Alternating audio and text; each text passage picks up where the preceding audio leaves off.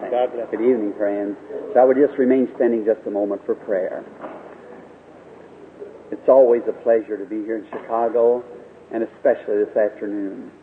Now let's just speak to the King before we start our revival now. Our Heavenly Father, we thank Thee today that we have the privilege of standing in Thy presence and with the ministry of the Word of God before us. And we realize this great solemn obligation that's been given unto the sons of man to pack this gospel to all the creatures of the earth before the return of our Lord Jesus. And God, on the eve of this revival here in Chicago, I pray, Heavenly Father, that it's so been in Thy wise providence and trusting that it was the right choosing by Thy servants that I was to speak in this revival. Then, Father, I would pray, pour the Spirit of God afresh upon me, that I might bathe into Thy goodness and know Thy Word to give to the people. For we ask it in Christ's name, amen. You be seated.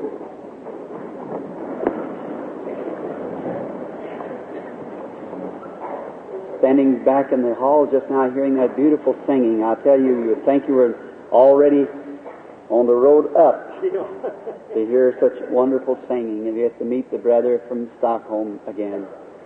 It is by the grace of God and the calling of the church that has been allotted to me to come back to my hometown again, as I would almost call it, Chicago. I've been here so much to speak with you people, and you continually come out. I love you for this. And now, in this great convention that's going on here in Chicago, I have purposed in my heart to do the very best that I can while here for the Lord Jesus.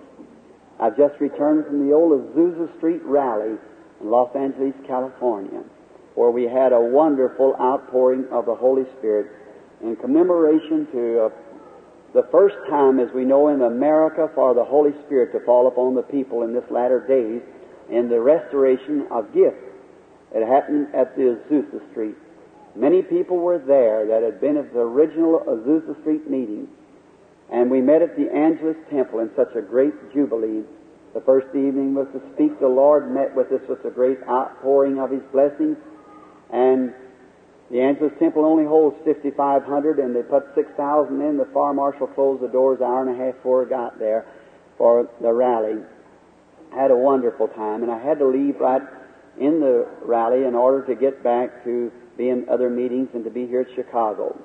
We did not pray for the sick there, just in massive forms, because Solomon was Oral Roberts and Jack Cole and Tommy Hicks and many of the other brethren who has more of an outstanding ministry along the line.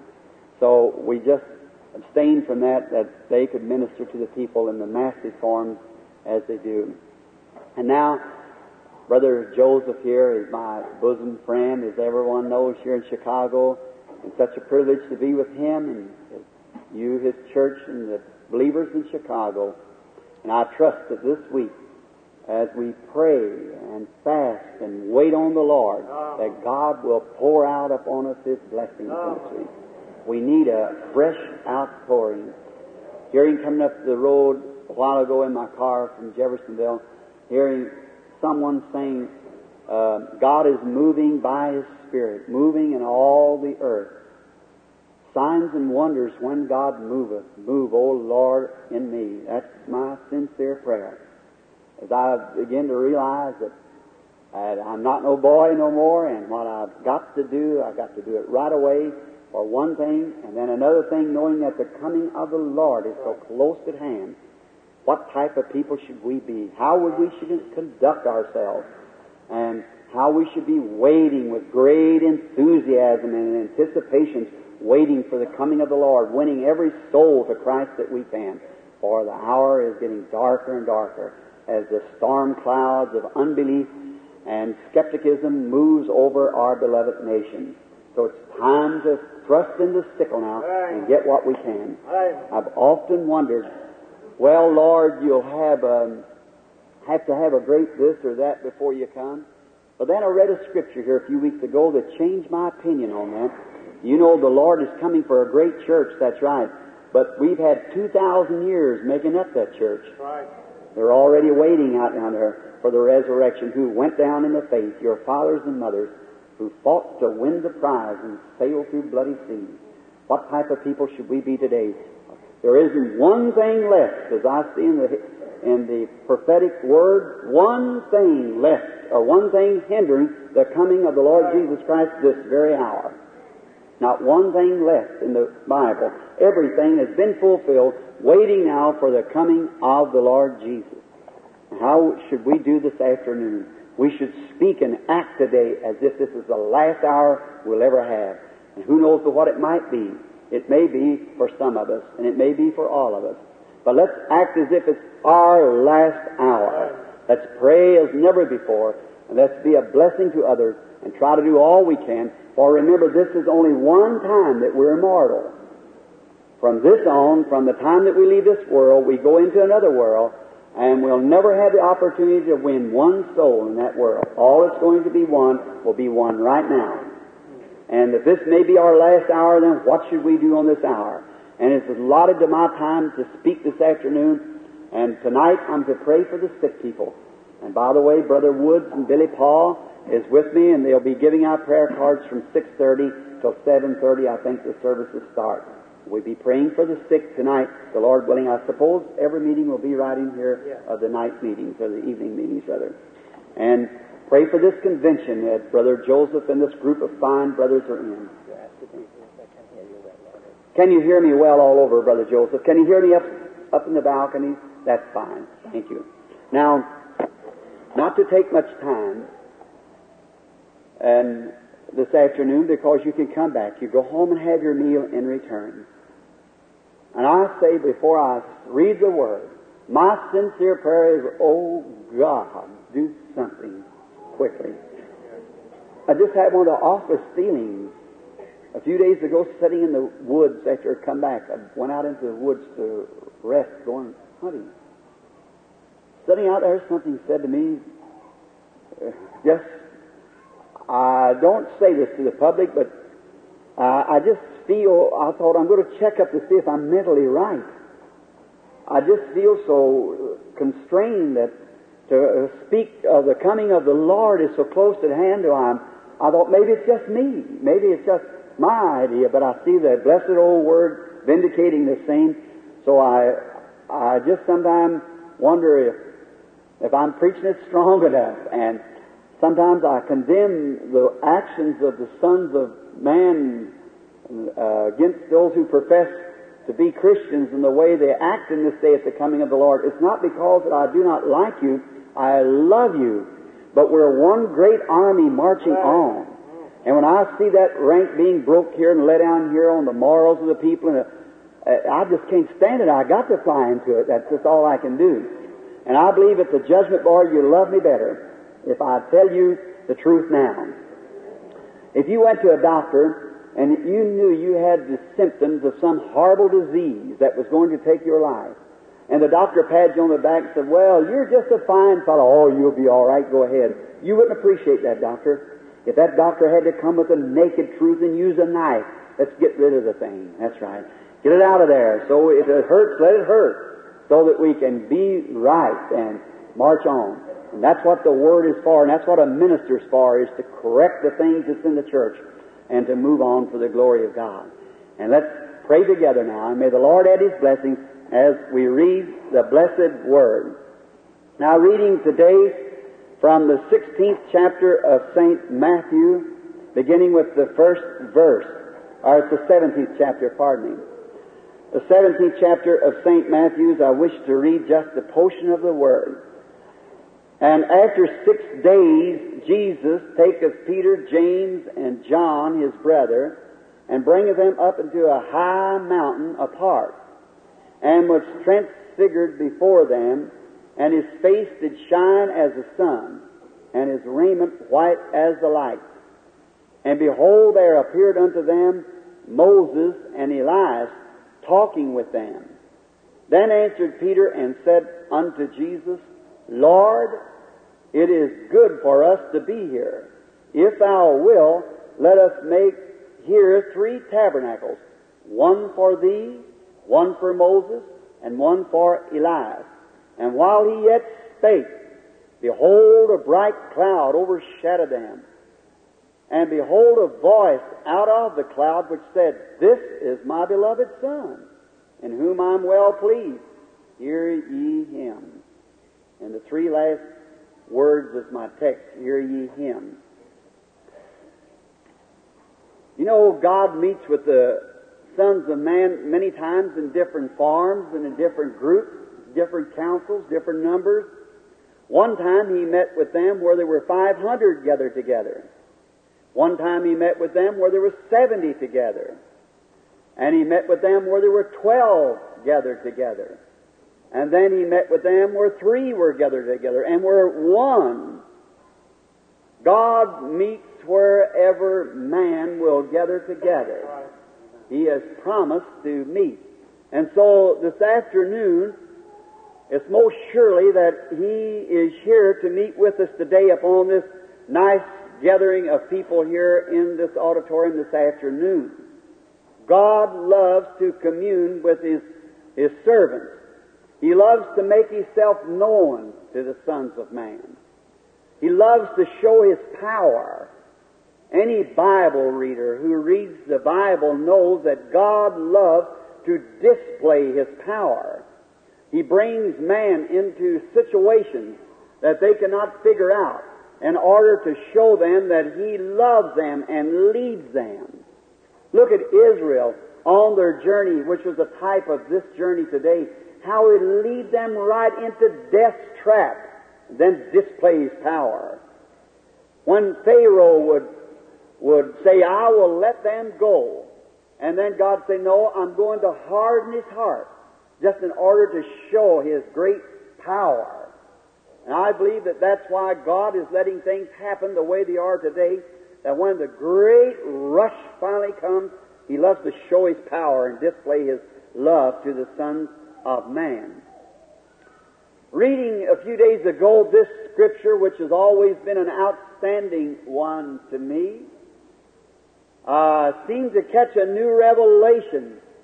And you know, God's Word is so eternal, it's so inspired, that it is not just for one occasion or for one generation. The Word of God is so eternal, the same in the truth, till this same Word inspired the disciples. It inspired the first row of disciples, and then the next as they followed, down through the Lutheran age, down through the Methodist age, in every age, and just as sufficient and inspiring today to us as it was the first day it was given. And if the world should stand 1,000,000 years, that Word would still be just as inspired to the generations that will follow us as it is to us, because it's perfect and it's always given for the time. How great God does in His Word. How that even before the world was ever formed, God in His infant mercy and in His infancy, He foresaw all things. And before He ever spoke one word, the Bible said, in the beginning was the Word, and the Word was with God, and the Word was God. And now the Word becomes a part of Himself. And then a word is a thought expressed.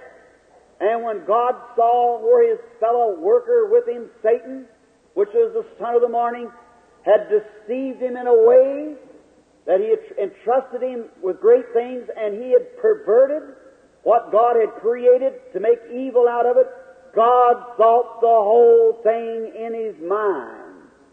And then when He spoke it, it become true. It become a part of Him and can never fail. It's Him. He is the Word. So God, before the foundation of the world, knew that you would be here. He knew you by name before the foundation of the world. Think of it. And many times we sing the song, New Name Written Down in Glory tonight. It was an error. It was written down before there ever was a human being on the earth. Your names were written in the Lamb's Book of Life. Amen. Think of it. The Bible said that Jesus was the Lamb of God slain before the foundation of the world. Taken 4,000 years for that to materialize. 4,000 years later, He was actually slain, but when God spoke the Word in the beginning, He was slain right then because God's Word can't fail. This, and the Bible said in Revelation, the last chapter of Revelation, that the beast would deceive all those that dwelt upon the earth whose names were not written in the Lamb's Book of Life from the foundation of the world. Will that make you happy? Think that our names were written before the foundation of the world. When the Lamb was slain, our names was associated with Him. Amen. What a picture and what a truth. Now, this picture up on Mount Transfiguration, as it's called, could be approached from many different angles. But for the sake of time, we want to take it this afternoon as God gathering three people, and three is a confirmation or a witness in the Word of God. I want you to see it. He's taken Peter, James, and John. Now, faith, hope, and charity. Peter, of course, we always know he's that great burly faith that just reaches out after it, whether you can see it or not. And hope, James, and John was charity, because John, even his epistles are called the epistles of love. John once was different. You know, he was the one who wanted to call fire down out of heaven and destroy a city because he wouldn't give him something to eat down there. So mistreated him, and he wanted to burn the whole thing up. And then after Jesus got a hold of him, it changed him to a man of love. And that's what God does when He takes some of those hard-hearted fellows like myself and you, and He changes us from our selfish and indifferent motives to a love that we just love Him and melt our hearts away. Now, He taken those as a witness. He was going to one great way we could approach it this afternoon as the coming of the Lord. See, the first Moses, then Elijah, and then Jesus. Then we notice that Peter, while he was there, he had just been freshly inspired because he'd just give a witness to who Jesus was. And he was inspired. Now, when a man is inspired and he reads the inspired Word, the two inspirations together gives a result. Right. Now, you can never, no matter how well you study the Word, it'll never do you no good till you're inspired yourself. Right. It takes your inspiration with the Word's already inspired. So what we need today is an inspiration over us. God sweeping down with a new inspiration and breathing over us His power and His love and Himself, that it might inspire us to quicken us and waken us to His Word, and then the Word being brought in to that spirit of inspiration, then you'll see miracles happen and things take place. Because the two just comes together. And his brother Joseph, I think, just printed a message that I was preaching in Shreveport on the dove and the lamb. Many of you's read it. How that the only two that could get along was the dove was the meekest of all the birds of heaven, and the lamb was the meekest of all the animals on earth. And the dove could not come and abide upon a wolf. It could not abide upon an ill nature because her nature was different. Right. And she could only abide where the nature was the same as hers. And that's the way it is this afternoon. If our nature becomes converted from the things of the world to the nature of the Holy Spirit, God will take His stand and He will abide on us. Inspired believers, taking in the inspired Word. Those two together bring the result. It brings the Word to life. The inspiration that's in your heart puts the Word to living. Because you could take a grain of corn and lay it on a desk, no matter how well it's polished, it might be 14 karat. It'll never produce any more corn. No matter how pretty the desk is, how genuine the gold is it's laying on, or how real germatized the corn is. The corn's got to fall in rich, fertile dirt to bring forth results. Amen. Oh, I love it. And when the Word of God is put into the fertile grounds of the inspired believer, it produces just exactly what God said it would do, because it can't fail. It's God's eternal Word. Got to awaken the people. Got to bring us to something when the Word is received. And that's the inspiration. And man is in no condition outside of repentance. He's no condition to receive the Word until first he has been inspired. Look at Peter. Down there they said, who does man say I, the Son of Man, am? And some said, you're John the Baptist. Others said, thou art Elias. And some said, you're the prophet Jeremiah. And others, they say you're the prophet was to come. But Jesus answered, said, who do you say that I am? See, salvation is not based upon what someone else thinks, it's what you think of Him. Divine healing isn't based on what the critic says or what the church says. It's based on your perfect faith in the inspired Word of God and how you're inspired to believe that. That's what brings the result. Is your inspiration by the Word. What does it do for you? Who does man say, I, the Son of Man, am? And he said, some Jeremiah and some the prophets said, but who do you say that I am? Oh, sometimes this costs a price to really say it. Sometimes it causes separations in homes. Sometimes it causes separations in churches.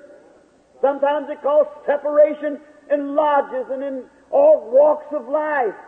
Sometimes between husband and wife. To really speak out. But I like Peter. He has a lot of mistakes like I have. But this one time he was really inspired. Yes, he stood up quickly, said, thou art the Christ, the Son of the living God. Oh my, what a statement.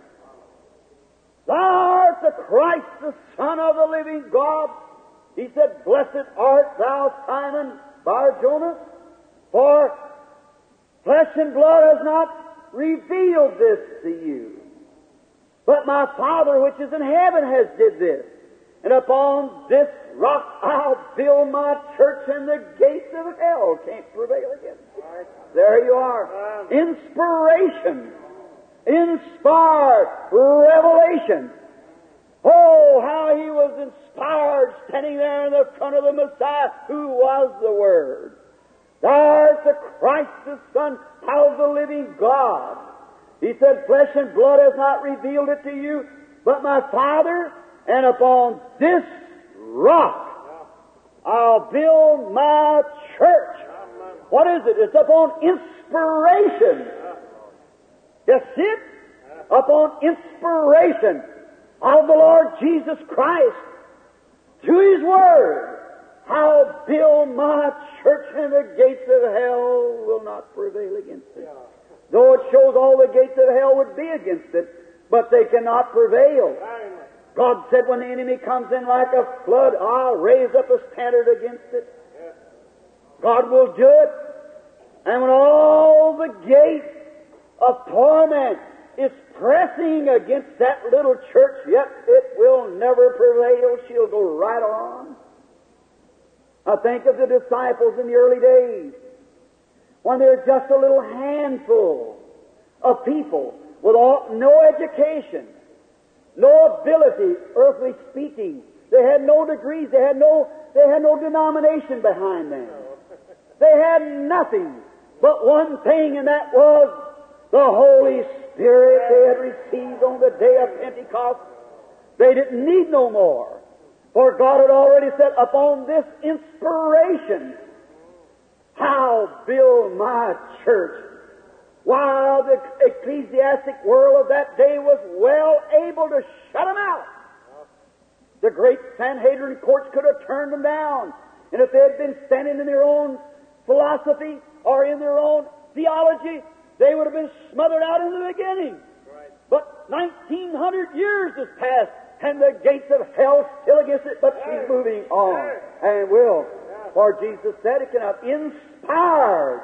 That'll take the rich man, the poor man, the beggar, whoever he is, and set them together and call each other brother, who will worship the Lord together without shamefacedness. The Bible said, my people shall never be ashamed. How they're fully able, by the inspiration of God, to declare Jesus Christ, the resurrected Son of God, who's just the same yesterday, today, and forever.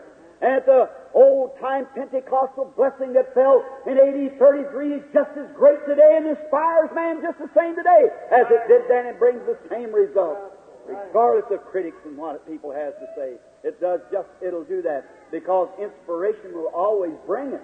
If the Word is put in inspiration, then the results has got to come. Look at the beginning of the human race, when our fathers and mother was drove from the Garden of Eden. And in that great tragic time, notice that when Cain and Abel come to worship the Lord, they both came and religiously, both just one as religious as the other. Cain was just as religious as Abel was. And they both built altars. They both feared God. They both worshiped. They both brought offerings and laid on the altar. And Cain, trying to appease God and trying to find favor with Him with sincerity. Many times people think sincerity does it. That doesn't do it. No. There is a way that seemeth right to a man. No. And if there's anything that man ought to be sincere about, is about your eternal destination. That's right. A few weeks ago, when I helped pull 8 Chicago men out of an airplane wreck behind my house, piece of arm, intestines hanging on the trees, and head laying out in the field, I thought then that, man, have I preached Chicago hard enough? Have I done everything? Has them men sat in my ministry, under my ministry? Have I preached Christ to those poor souls that met eternity in a moment's time on their way to a convention? Did I ever have the opportunity, when I've seen them pull the pieces of the man from place to place? Did they know the Lord Jesus? Where they are now, they can never go from that state they're in now. Then I wonder, had we better be deeply sincere, no matter what it costs us? Sometimes it costs a great price to be sincere. But we better be sincere, and on the right thing we better be sincere. As I've passed by and seen the heathens worshiping where they burn their children and where they feed them to the crocodiles and so forth, and all kinds of human sacrifice, beating one another and laying on spikes and nails and tormenting and cutting their hands off and breaking their feet and so forth, and punching their eyes out and look at the sun till they go blind, with the deepest of sincerity, and yet wrong. We must be more than sincere. We must be inspired by the Word of God, that'll bring Christ to His Word and blend them together and make it speak and act just like it did in the days of old. It's got to be that.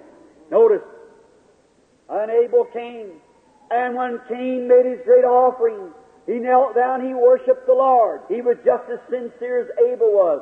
But Abel, no Bible in them days, he went and got a lamb by inspiration. No other thing could ever tell him. Inspiration. He got a lamb and put a vine around his neck and led it to the altar, and there slew the lamb. And God gave witness that he was righteous, for God had revealed to him. And that same revelation has been down through the age in every age and yet today, that the church of the living God is not built upon buildings, upon finance. It isn't built upon social standings among the public. It's not built upon education. It's built upon the inspiration of the revelation of the Lord Jesus Christ. It's exactly the truth. That's where the church of the living God stands. There's another picture. Looked at that. It was a placing of a son of the Old Testament. In the Old Testament, when a child was born, a boy, in the Old Testament, when a child was born into a home, it was given tutorship by a tutor, which is a very beautiful picture of the son today that's born into the Father's house. We read in St. John 14, said, "In my Father's house is many mansions." To we Western people, that doesn't sound right. You have to go to the East to know what that means. The house was His kingdom. And the real way to translate that in our days would be, "In my Father's kingdom is many palaces." Another translator said, "In my Father's apartment house is many apartments." He was off too. But in my Father's kingdom is many palaces, because what the Father owned was all this great province, this great place that He owned. And He had servants all over the place. And when His Son was born, He gave a correct tutor, one that was sufficient to educate His child and to promote him and to bring him up to be an honorable man. And how beautiful the Father of heaven, when He made His church, He gave us a tutor, the best there was in heaven. Amen. Yes. One that's worthy and can guide us and lead us. That's the Holy Spirit, is a tutor to the church to bring it up in the admiration of God. And then the Father, after He had given the tutors the rights to raise His Son, the tutor had to bring word to the Father how the Son was progressing. Now, yet He was heir of all things, but yet He didn't come into legal possession until there was a ceremony. And He had fully done that which was right and was a worthy. Now, many people is in earth today, and I say this with all respect, there's perhaps many sitting right here who's absolutely living under your privilege. The sons and daughters of God. I won't say you'll be lost. No, because when God saves and then loses, then I'm not trying to preach doctrine. I'm only saying if you're not just mentally worked up, but if God saves you knowing He's going to lose you, He defeats His purpose. You don't do that. When He saves you, you're saved. He that heareth my words and believeth on Him that sent me hath everlasting life, and shall never come into judgment, but pass from death unto life. So, you're still a son and daughter, but you're living under your privilege. And your conduct each day, as the Holy Spirit brings it before the Father, gives away the things that you do, and you're still a son and daughter, but you'll never be brought to the place where you should be. Great gifts that are in the church are so misused, no reverence to it, and just a bunch of carry-on until it even brings disgrace to the public. How that the Holy Spirit would like to govern that, bring it down. But sometimes ministers it's meal tickets. The pastor of church, instead of thinking of heaven and what we'll answer for it that day, we better preach the truth, because God's going to, if He gave us this great sacred office, He's going to require it at our hands. Amen. So if you're inspired, notice, the tutor brought the message to the Father and said, the child is progressing right or wrong. Then if it came up, now no matter what the outside people had to say about this child, what the servants on the farm had to say, he tried to work every way to please the Father. And no matter what the world has to say about you, work to please God. Do everything you can to build the kingdom of God. Don't never separate it. Build it together. Don't never divide it by denominational barriers. Don't let those little things that man has put into the church ever separate brotherhood. Because you're a Methodist, shake hands with a Baptist. Because you're a Presbyterian, shake hands with a Pentecostal. We are brethren. Yeah. And don't let man's little barbed wire barriers separate you from the fellowship of the saints of the living God who are brethren and like precious faith. If they don't know just as much as you feel, then you pray for them and associate with them and fellowship with them, and God will spread His love abroad in their hearts too. Notice, now, as the son became up, tutored, brought up, getting more matured, that's the church today, being brought up. Since old Azusa Street and many of the great outpouring, the church is being raised up. But now instead of getting off into the classic side like Cain did, let's stay under the blood. That's what the Father requires, is under the blood. Now, notice again a beautiful picture. Then when that son had became to the place of accountability, or age, I'd say 21 we'd call it today. Then if the tutor had brought a word to the father and told him that everything was fine, this boy was a gallant man, that he was zealous of the Father's kingdom, and he done all that he could to improve and better the kingdom, then this boy had what we call the placing of a child, placing of the son. The father taking him out into a public place and set him up before the public. This same son that had been born in his home years before, all the time his son, but his character and his conduct had brought him to another office. I hope you see it. The character of the Pentecostal and Baptist and Presbyterian church, our characters should have us up into a place where we can be in an office to meet the crisis of this hour that we're in. Yes. What a shame we are. Yeah. But will God answer in a time of crisis? He'll not only answer, but He'll make manifest in the time of crisis. If the people assemble together, no matter 2 or 3, whatever it is, and pray, then He said He would hear from heaven. Now, notice as the tutor brought message, and the father finally taken the son to the place where he was to be manifested. It's time for the church today to be manifested. Instead of that, we draw little lines like this, and we have these little campaigns and these little doctrines and these little denominations that separates us. How can God ever pour His Spirit on such as that? When He loves the Methodists the same as He does you Baptists or you Pentecostals, are all His children bought for the same blood. Right. But we draw lines. And now, if the other fellow draws the line, you just live right along his line, and he'll be so. You be the salt, God will make him thirsty. If you'll be the salt, ye are the salt of the earth. And salt, if it contacts, saves. And salt creates a thirst. And people of thirst, when they see you living the life that you should live as a son and daughter of God, then we see, then, after that, the Father then taken His Son out and robed Him in a beautiful robe and set Him out before the public as an example, as an ensign,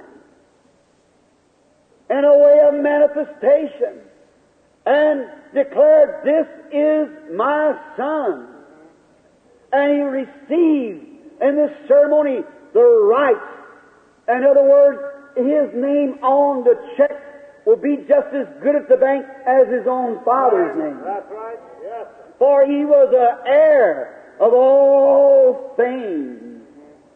Praise God. I'm so glad that one of these great days God will come. He'll manifest His church. We'll be heir of all things then.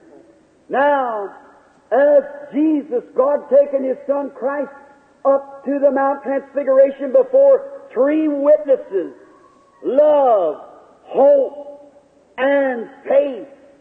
Those three elements, the sufficient elements to work out every problem the church has. You let faith, hope, and charity get in among the people in a church and watch what takes place. So He manifested His Son before all these great elements: hope, faith, and charity. Now I want you to notice, on under the cloud were three others: Moses, Elijah, and Jesus. Three over there. Three is a confirmation. Confirms anything. God was confirmed in the Trinity of Father, Son, Holy Ghost. Not three gods, one God confirmed in three manifestations. God manifested Himself as the Father. Then He manifested Himself in the Son. Then He manifested Himself in the Holy Spirit. The same God every time. So, that's not hard to see. They cause so much fuss about it. Well, that's not hard, that's simple. God manifesting Himself. And here God is manifesting Himself on Mount Transfiguration before hope, faith, and charity, love. Watch Him. Now, Peter, upon receiving the vision, I like to be present where God's doing things, don't you? Oh, I imagine how the other disciples wish they would have went up. I just love to be there where God's doing things. He's taken them apart. I like that. God don't take great denominations apart. He takes individuals apart to speak with them. He takes you apart to speak with you, sometimes over in the closet. When you feel led to go and you don't go, then you might miss something. God wants you to go to church, and He wants to manifest something to you through His Word, through some move that He's making. You fail to go, you'll miss seeing something. Oh, I imagine when Peter, James, and John come off that mountain, they wouldn't have missed that for nothing. Wish I'd have been there, don't you? To have seen that. And when He set them up there, and He manifested Himself. Now what? Peter got all inspired again, and he wanted to have a real fellowship. He said, let us build here 3 tabernacles. He's going to really have some denominations. He said, now we're going to build one for Moses and one for Elijah and one for you. We'll just have a segregation here. We'll have 3 different churches. And we'll have 3 different denominations all represented here. Peter thought he was just doing fine when he did that. And we noticed, look at this. Then a shadow came down, or a cloud. And they looked at Jesus, and His garments shine like the sun. God manifesting His Son, setting Him apart from Moses, setting Him apart from Elijah, setting Him apart from denominations. He set Him up there, and they looked back and saw Jesus only. Amen. And a voice from heaven saying, this is my beloved Son, hear ye Him. Look, Moses represented the law. No man can keep the law. The law was given to Israel because they required it. Exodus 19 was the greatest mistake that Israel ever made.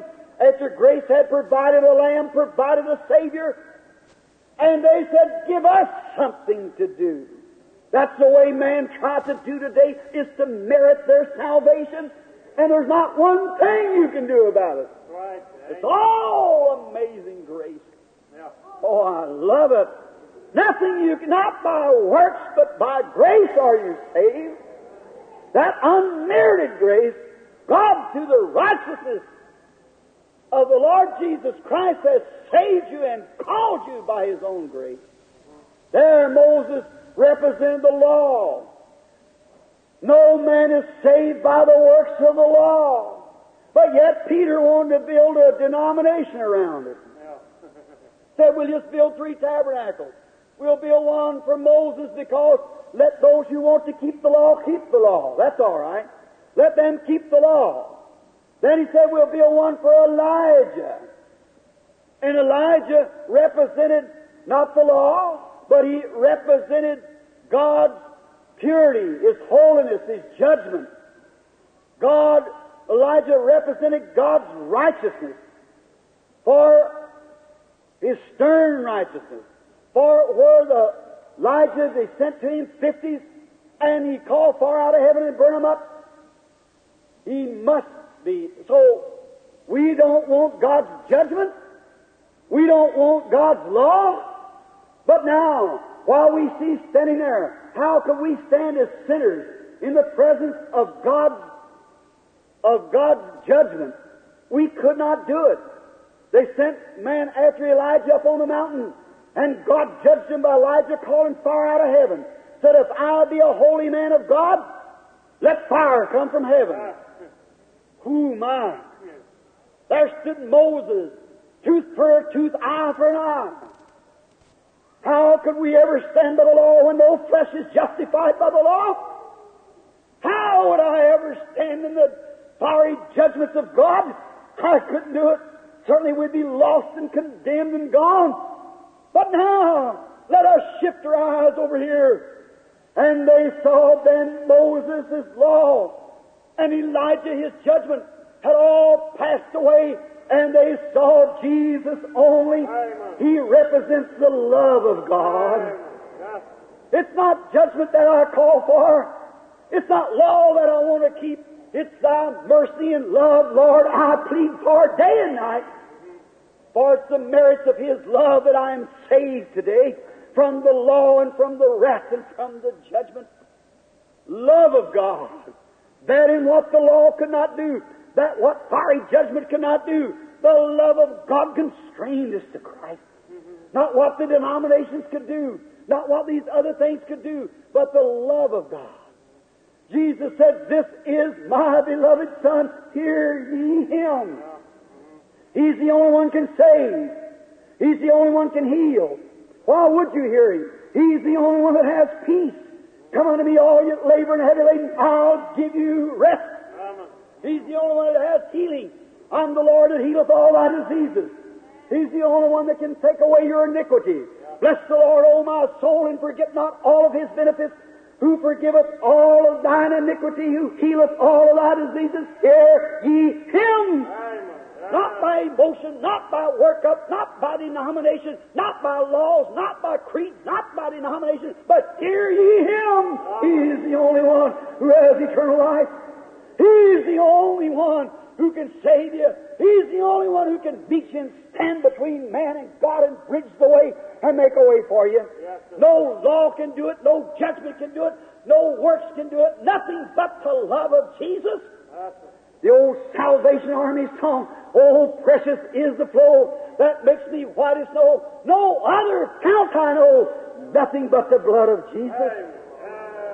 This is all my hope and plea, nothing but the blood of Jesus. This is all my righteousness, nothing but the blood of Jesus. That's why He said, hear ye Him. He's the one who will stand in the valley of the shadows of death when you're dying. The law can't stand there, neither will His judgment. If it can, you can never pass over it.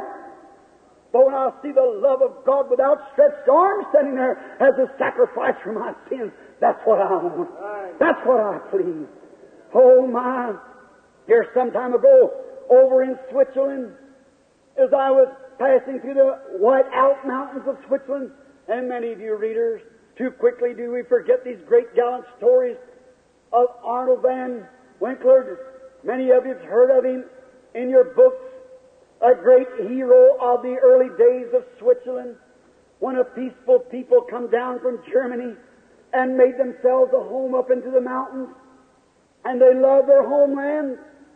And you can pass through there today and speak his name, Arnold von Winkelried, and when you do, tears will roll down their cheeks and their hearts will beat high for their great hero. One day, when an invading army came in and was tramping down all Switzerland, just leaving chaos behind, burning their homes, killing their children and ravishing their wives and killing their young off and driving away their stock and their livelihood, burning up their farms, what they could not eat, and so forth. And the great invaders was moving on. Nothing could stop them. They rolled rocks from the mountains, and nothing could stop them. And the little Swiss army had backed up into a little corner in the plains, and they were at the end of the road. Nothing could be done.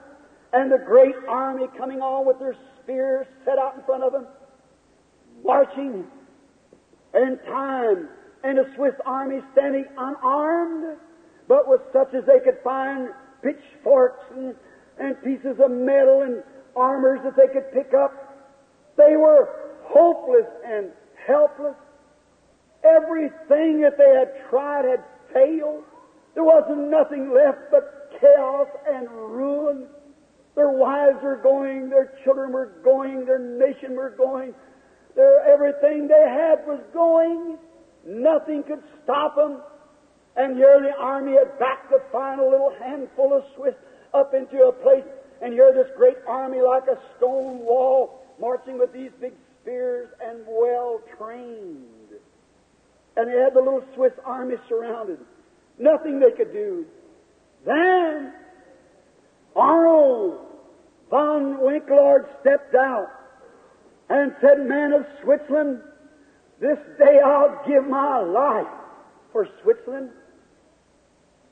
He said, "Everything that we have tried has failed, but over in yonder valley is a little home where my wife and children are waiting for me to return." But said, "I'll never see them again in this world. For this day I shall die for Switzerland." They said, "What will you do, Arnold von Winkelried?" He said, "You just follow me and fight as best you can with what you have." And he threw down his missile he had in his hand, raised up his arms to heaven, and screamed, "Make way for liberty!" And he ran towards the thickest of the spears, screaming to the top of his voice, "Make way for liberty!" And as he got to the very thickest and dense of the spears, he reached and got a great armload of them and threw them into his breast. As all those spears were reaching to catch him as he made his charge, and into his bosom he plunged all these spears. And such a gallant, heroic blood beating in every Swiss soldier. When they seen that, they come behind him, and it routed the army of the aliens. They broke ranks. They didn't know what to do when they seen this gallant act of this Arnold von Winkelried. And they run in with what they had and beat the armies out as a nation and saved their homelands. And as far as I know, they've never had a war from that day to this. No wonder their faces flashed and their eyes color and the tears stream down their cheek when you speak of Arnold von Winkelried to those mountain people. What he did as a hero. But oh, my friend, that was a little thing. That was a little thing. One day when Adam's race backed into a corner where the law and the judgments and the prophets and everything that had been said had failed. Nothing could be done. Human race was doomed. The great armies of hell was marching on, well trained and in their ranks, every man to his place. They had backed Adam's children into the corner where they could go no farther. They sent the law, they couldn't keep it. They sent judgments, they wouldn't listen to it. They plunged right on. They sent the prophets, they stoned those. And nothing could be done. They were backed into a corner. But in glory one day, the most precious thing of heaven stepped out before the angels of God and said, "This day will I give my life for the sons of Adam. This day will I do something that'll break the ranks of the enemy." The angels all said, "What will you do? What will you do?" He came to the earth as a virgin, And at Calvary, when He went to Calvary, stood on this earth and preached the gospel, He said, I'm going to give you some material. I want you to go up to the city of Jerusalem. I want you to wait there, for I'm going to dress you. I'm going to make you soldiers to fight against the wiles of the enemy. But first, before you go into the battlefront, go up to Jerusalem and wait there. And when I give you, you follow me and fight as best as you can. Then on that dark day of Calvary, the Lamb of God, the precious Son of God, that came down from glory, never taken the way of a denomination. He never taken the way of some easy road. He never taken the form of some ecclesiastical system, but He went to the darkest and roughest part of the sphere, the valley of the shadow of death. And He grabbed all of death and threw it into His bosom and died a hero and sent down the Holy Ghost on the day of Pentecost. Hallelujah. Now, men and women, what we've got, let's fight as we can. Right. The armies broke. The ranks of the enemies broke. Divine healing's taken place. The power of God struck the church. And we're moving on as only we can fight with what we have got. I may not be able to perform this the way He would have it performed. I may not be able to be the right kind of a man. But what I have, I want to fight and go through the valley like our great hero, the Lord Jesus, did. And stand at that day as the armies, as banners, as dropped, and the enemy finally whipped. And let us fight with what we have. Let us bow our heads just a moment now. And as we're thinking now of someone who took our place, as someone only He could do it, I want you to think it over. You say, Brother Branham, I could never preach the gospel. Maybe you're not supposed to. I could never have faith for the sick. Maybe you're not supposed to. I could never sing like these singers from Sweden and around. I could never do that. Maybe you're not supposed to. But what you have, won't you rise today and go towards the darkest spot and fight as only you can fight? Now, our Heavenly Father, this is to you. Looking over the banisters of heaven and seeing our great hero, the Lord Jesus, how He came to earth and how He gave His life and went into the dark valleys of death that we might be able to walk through there and fight a good fight of faith. I pray today, Lord, that You'll inspire this group today to pick up that which You have given them. If it's no more than a voice to testify. If it's no more, maybe you put some sickness or cause Satan to do it. Let him put a sickness upon them to be healed. May they rise with a testimony.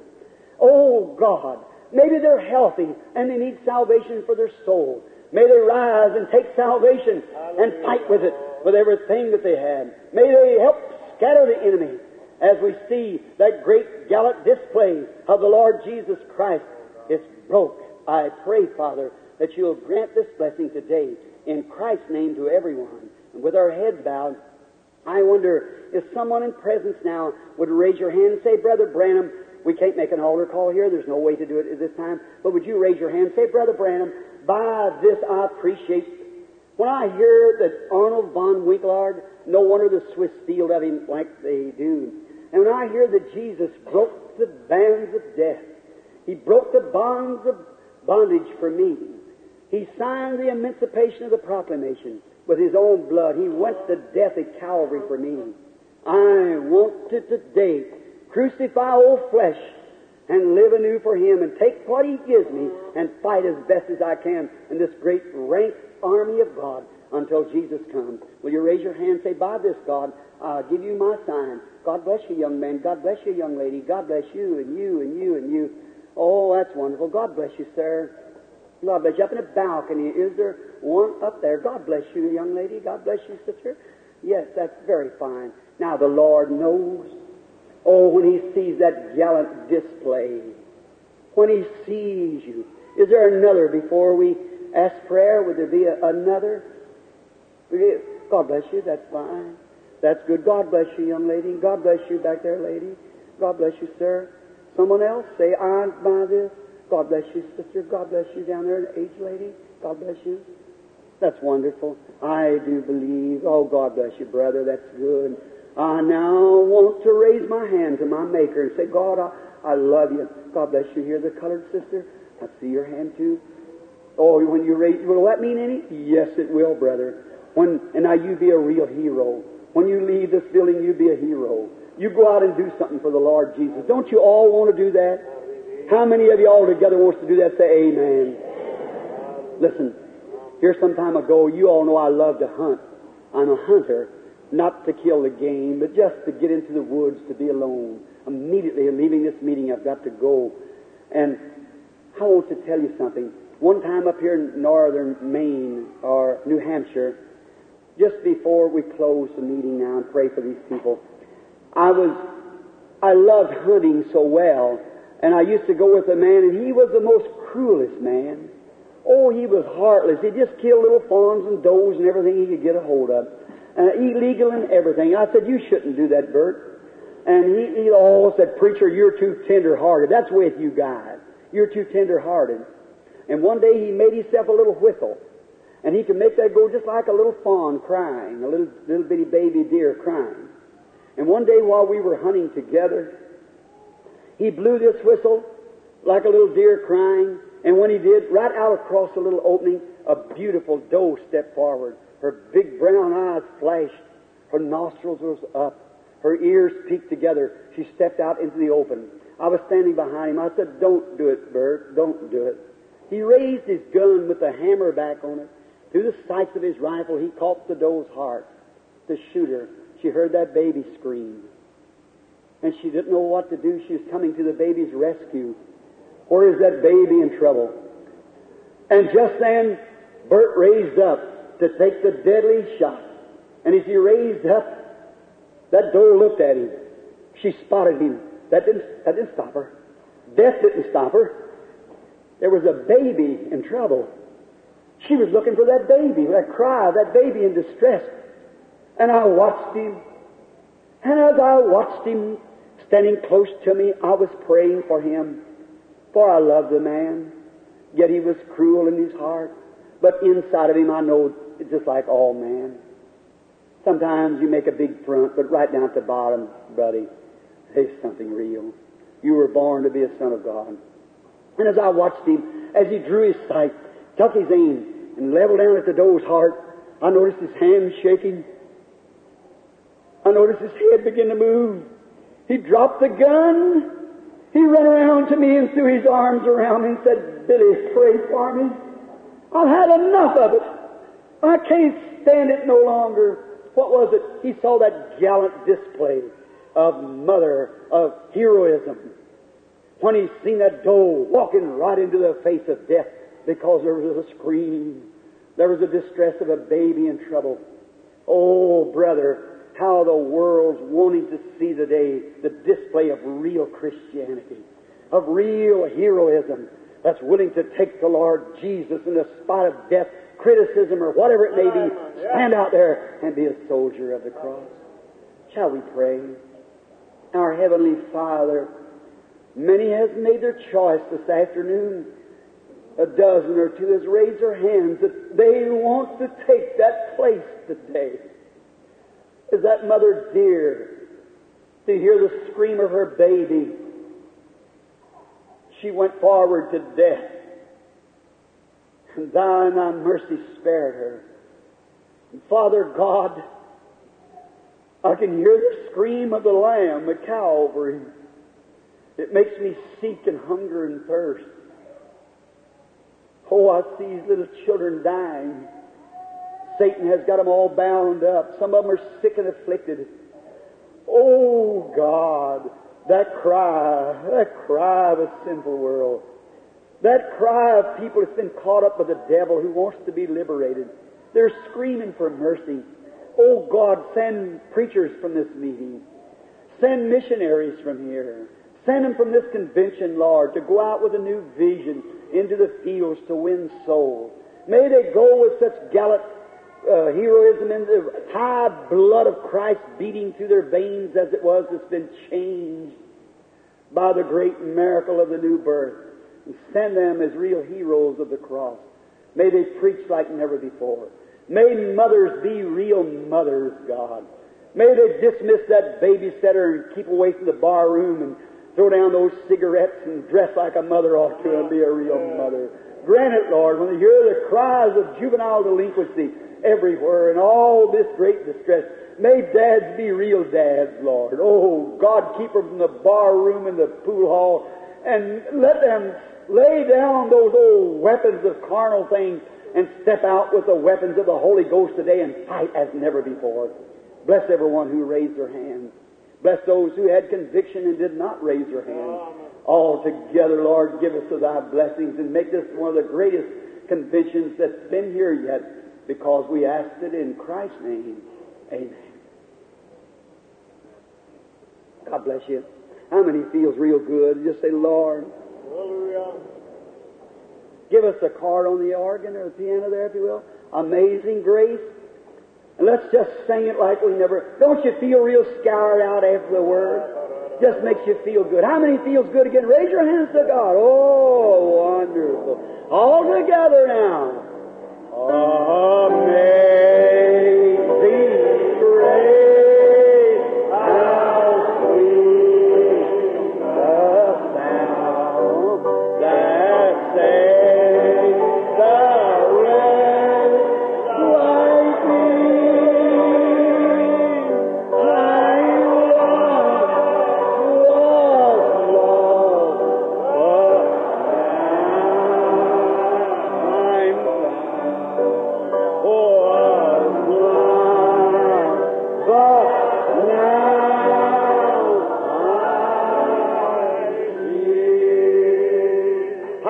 Promise me when I leave this building, Brother Branham, I'm going to some little secret place and I'm going to rededicate my life, for I hear the cry of those out there, and I want God at that day to take me up before it says, well done, my good and faithful servant. I hear the cry. See the day we're living. I'm dedicating my life again as soon as I can get to myself alone with God. Will you do it? Raise up your hand. Oh, that's fine.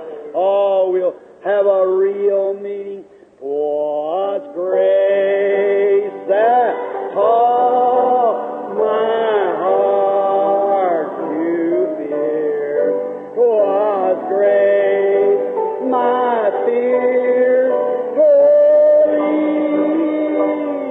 How precious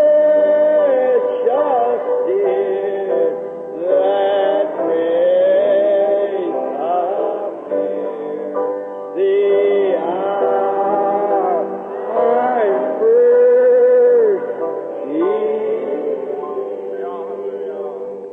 through many dangers, toils, and snares, I have already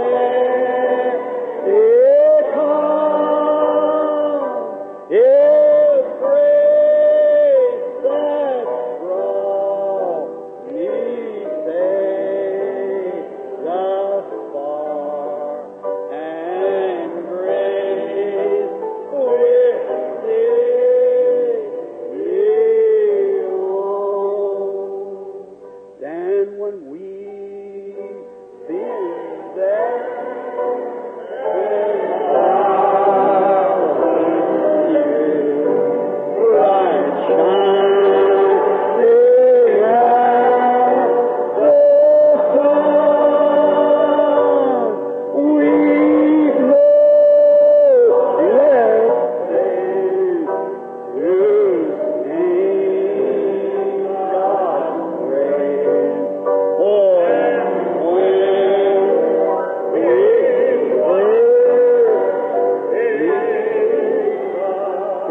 Methodist brother or sister sitting by that Baptist Presbyterian. Now let's just reach over and get a hold of her hand, shake her hand, sing, oh, how I love Jesus. Oh, how I love. That's right, everybody shake hands out there. God bless your neighbor. That's right, be a real neighbor everywhere. That's right, up in the balcony.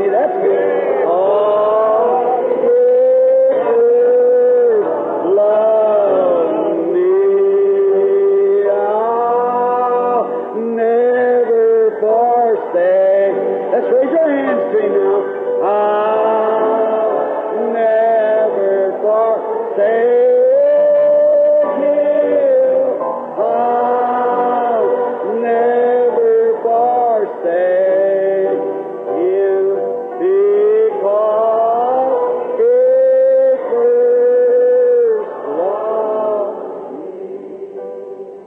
Doesn't that just loosen you up? Make you feel like going out and praying now and coming back tonight, expecting the exceedingly abundantly. Are you doing it? Are you going to believe for the great thing? For God just to bring in souls from everywhere, heal the sick and afflicted, and give us a real blessing. God bless you. It's been good to be here with you this afternoon and kind of pinch up a little bit. But we'll be preaching tonight, if the Lord willing, about 8 o'clock. Now, the prayer cards will be given out at 7:30 here at the auditorium. And Billy and Brother Woods and Gene Leo and them will all be here. And now, at 6:30, the prayer cards will be given out. So now, be sure to come, you that's sick and needy, bring in your loved ones. And we'll be praying for the sick, but first we'll be preaching and calling the altar call. Now the Lord bless you, and real good, and pray for me. And I'll turn the service to our beloved pastor, Brother Bozak. Amen.